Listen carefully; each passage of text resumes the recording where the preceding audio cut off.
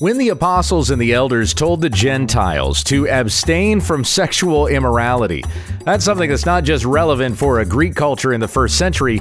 Boy, we sure need to remember that command even today when we understand the text.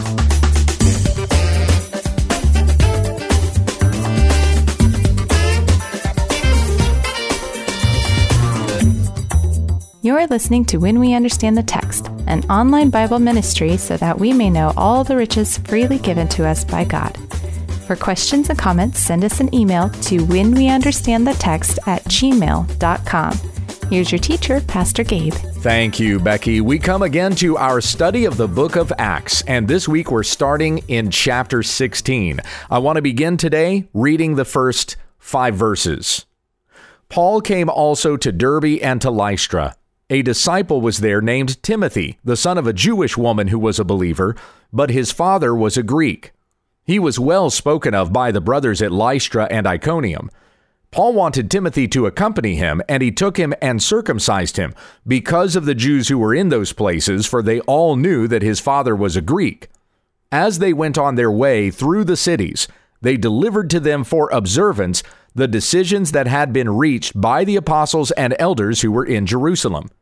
So the churches were strengthened in the faith, and they increased in numbers daily. So we meet Timothy in this particular passage, where at least as a name, he comes up in the story. Fact of the matter is, Timothy never speaks up anywhere in the New Testament. We don't ever have a record of Timothy saying anything, but he is most definitely a prominent name, one of the most prominent names, probably after Peter and Paul. Timothy helped Paul to write many of the letters that he wrote. It wasn't that Timothy himself wrote them, but Paul would have dictated the letter and Timothy would have written it down, especially while Paul was in prison. Timothy would have helped him doing this. Of course, we have 2 of the pastoral letters, 1st and 2nd Timothy, which Paul wrote to his servant, this man that would basically be considered his protege. If Paul were to have an understudy, it would most definitely be Timothy. Paul sent Timothy to Ephesus to teach there. That's what we have stated at the very beginning of 1 Timothy. He was sending Timothy to be an elder in Ephesus, and in fact, the pastor of that church. This was the church that Paul had endeared himself to the most, sending his most trusted servant to Ephesus. So the church that he loved and the servant that he loved together, that he might grow them in the faith. And so Paul had written to Timothy, giving him instructions as an elder as to how he should lead this church and this congregation. But of course, this letter is applicable to anybody, whether you've been called to preach or not. Then in Paul's last letter, the last recorded letter that we have from the Apostle Paul in canon is Paul's 2nd letter to Timothy, of course, being 2 Timothy by name. And that was when Paul was summoning Timothy to come to him in Rome. Paul's 2nd imprisonment in Rome, when the Holy Spirit revealed to him that he would be martyred. He would die in prison. Nero would put him to death. So Paul had written that 2nd letter to Timothy, giving him final instructions, but also calling Timothy to come to him before he died and bringing certain things to him. We have an indication there in 2 Timothy that Paul meant to write a little bit more because he was asking Timothy to bring the writing utensils to him. So Paul still had the intention of writing, and Timothy would have done that for him. But this is where, in the story of the gospel going out to the world, chronicled in the book of Acts, this is where Timothy comes into that story and becomes a partner with Paul in this missions work. Paul comes to Derbe and to Lystra. A disciple was there named Timothy, the son of a Jewish woman who was a believer, but his father was a Greek. Now we know that by what the apostle Paul says at the start of 2 Timothy, that Timothy was raised by his mother Eunice and his grandmother Lois. In 2 Timothy 1:5, he says, "I am reminded of your sincere faith, a faith that dwelt first in your grandmother Lois and your mother Eunice, and now I am sure dwells in you as well. For this reason, I remind you to fan into flame the gift of God, which is in you through the laying on of my hands. For God gave us a spirit not of fear, but of power and love and self-control." So even though Timothy's father was a Greek, his mother was Jewish, and was a believer, and she raised Timothy in the faith. So he came to know the Jewish scriptures and the gospel from his mother. And this sincere faith had even first dwelt in his grandmother, Lois. So you see this wonderful influence of these two beautiful, loving women in Timothy's life. And it's because of their faithfulness to the gospel that Timothy became a gospel believer as well. And in fact, one of the most influential persons in the history of the church. From his grandmother Lois to his mother Eunice, and now to Timothy. Now, Paul would refer to Timothy as a child in the faith, but that is simply probably more of an adopted term. It's not in the sense that Paul would say of, like, for example, the Ephesians or the Corinthians when he calls them children, because he actually led them to the faith. They became Christians because of what Paul taught to them. So they were spiritual children in that sense. Timothy would have been like an adopted spiritual child, for Paul didn't lead him to Christ, but did grow him in that faith, had taken him under his wing and directed him in the calling of God upon his life. As you see here in 2 Timothy 1:6, Paul saying, I remind you to fan into flame the gift of God, which is in you through the laying on of my hands. So Paul had instructed and encouraged Timothy in these things, was probably more influential than any man in Timothy's life. Most certainly the Apostle Paul was. So Timothy was well spoken of by the brothers. This is Acts 16:2. At Lystra and Iconium, and Paul wanted Timothy to accompany him, and he took him and circumcised him because of the Jews who were in those places, for they all knew that his father was a Greek. Now that's interesting, considering we just came off of Acts chapter 15, where the Jewish false teachers were saying to the church, unless you are circumcised according to the custom of Moses, you cannot be saved. And then they impressed even upon the Jewish council at Jerusalem. It is necessary to circumcise them and to order them to keep the law of Moses. But what did the apostles and the elders decide? That this would be placing an undue burden on the Gentiles that even the Jews were not able to bear. We cannot be saved or justified before God by our works. And the law was never intended to save, as Paul even points out in Romans, that the law was powerless to save us. It is only by faith in the Lord Jesus Christ and his finished work, not trusting in our works, but trusting in the finished work of Christ, do we have salvation. By grace through faith in Christ alone. And that's it. That was the message. That was the gospel as preached by the apostles. So they determined this. They decided upon this. That's what we read in Acts chapter 15. And this is what was to be communicated to the Gentiles. That's what they agreed upon. So why is it now that we get to the start of chapter 16 and we read about Paul circumcising Timothy when that wasn't necessary? Well, again, look at the reason why he circumcised him. He took him and circumcised him because of the Jews, not because of the Gentiles. The message that was to be delivered to the Gentiles was so that they would understand it is not by works of the law that we are saved. But Paul circumcises Timothy because of the Jews who were in those places, for they all knew that his father was a Greek. Why? Because Paul was going to take Timothy with him, and he was going to become a powerful instrument in Paul's arsenal for preaching the gospel. And where did Paul go first whenever he entered a new town or a new city? He would go into the synagogue, correct? Well, if Timothy was uncircumcised, he would not have been allowed in the same place Paul was allowed to go, in the synagogue. And there would be people who would frown on him and maybe not even let Paul in because his most trusted student was a Greek and somebody who was uncircumcised. So for the sake of becoming like a Jew unto the Jews, Paul had Timothy circumcised so that there would not be any stumbling among the Jews Paul was trying to reach. Consider what Paul said to the Corinthians in 1 Corinthians chapter 9. This is starting in verse 19. Paul says, "For though I am free from all, I have made myself a servant to all, that I might win more of them. To the Jews, I became as a Jew, in order to win Jews. To those under the law, I became as one under the law, though not being myself under the law, that I might win those under the law. To those outside the law, referring to Gentiles now, I became as one outside the law, not being outside the law of God, but under the law of Christ, that I might win those outside the law. To the weak, I became weak, that I might win the weak. I have become all things to all people, that by all means I might save some.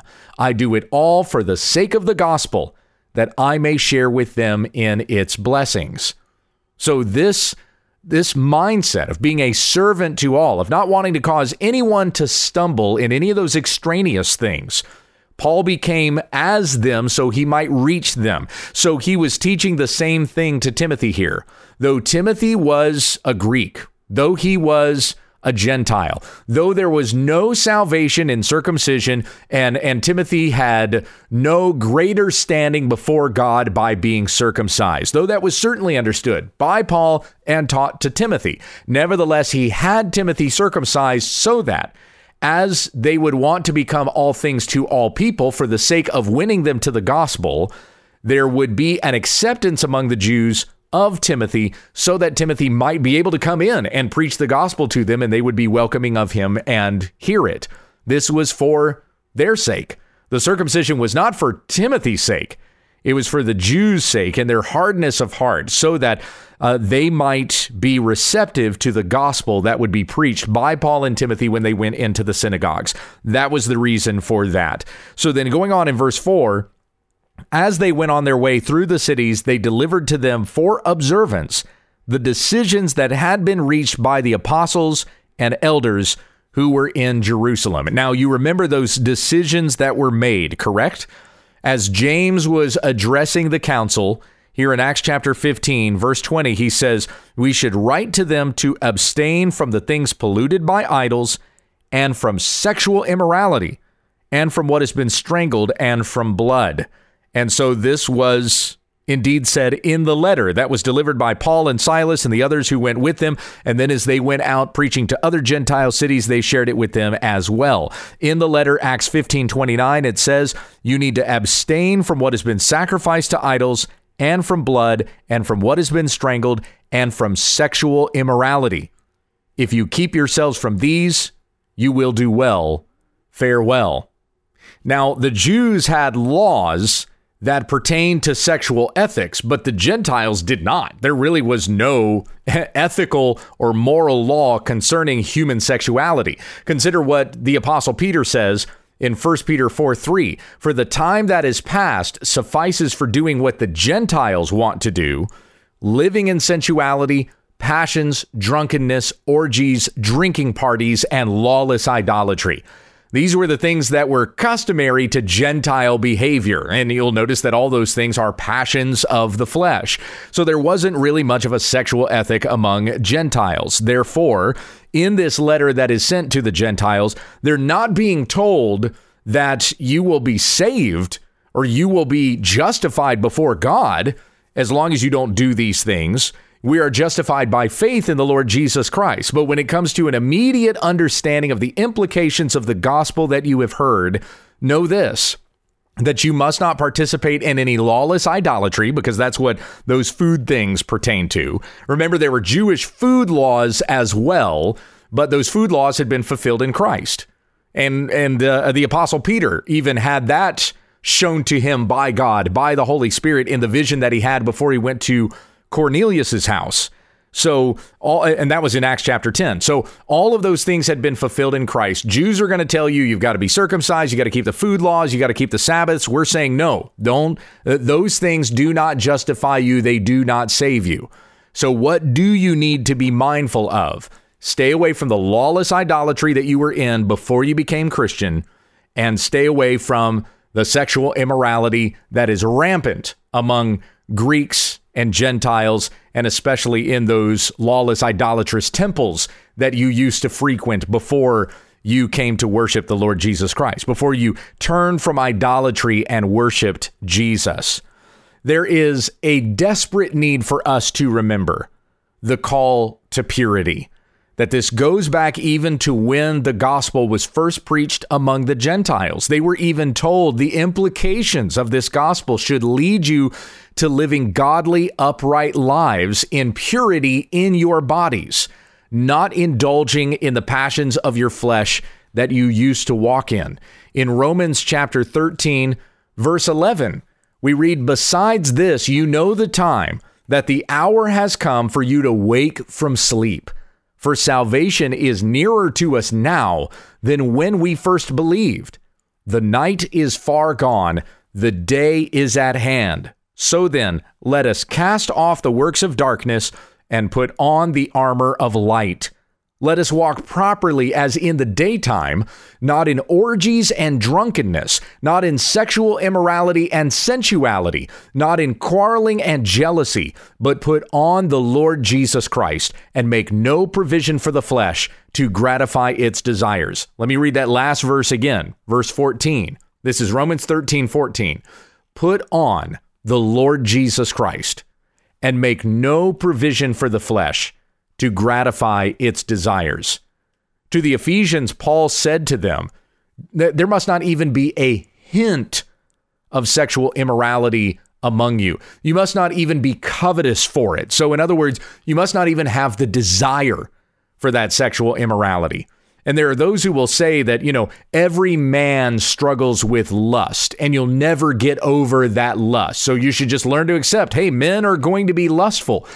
My friends, I tell you that is not true. A conscience that has been transformed by the Lord Jesus Christ will not meditate on those things that are of the flesh, but will instead desire to honor Christ.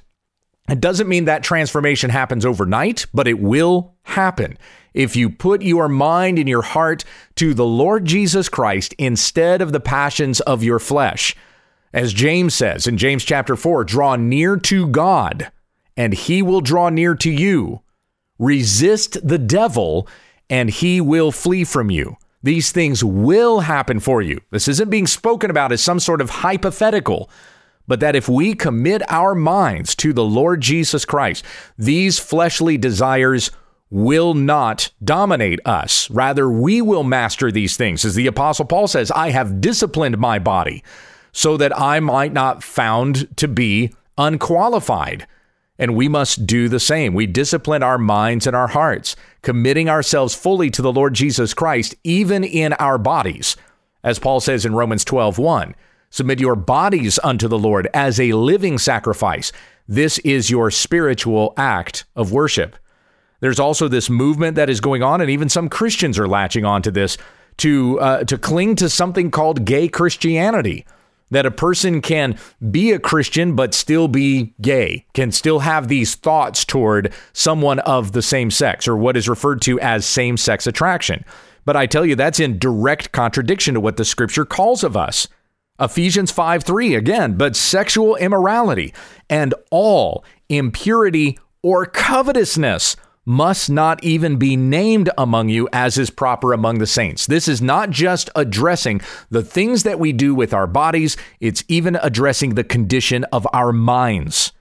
If we're going to talk about orientation, your mind must be oriented to Christ, not to the passions of your flesh, sexual immorality, and all impurity or covetousness. See, that's talking about desire. It's talking about the desire of your mind to give into the temptations of your flesh. And if you allow those desires to sit there and you think to yourself, hey, as long as I'm not indulging on those desires, then it's fine. No, I tell you that, my friends, that desire is a poison and it will infect your conscience, and you will be looking for ways that you can give in to those temptations that are in your mind and try to excuse them as being okay. Because as it is, you're already excusing that temptation as okay, and you're trying to identify yourself with that temptation. Well, men are always going to lust.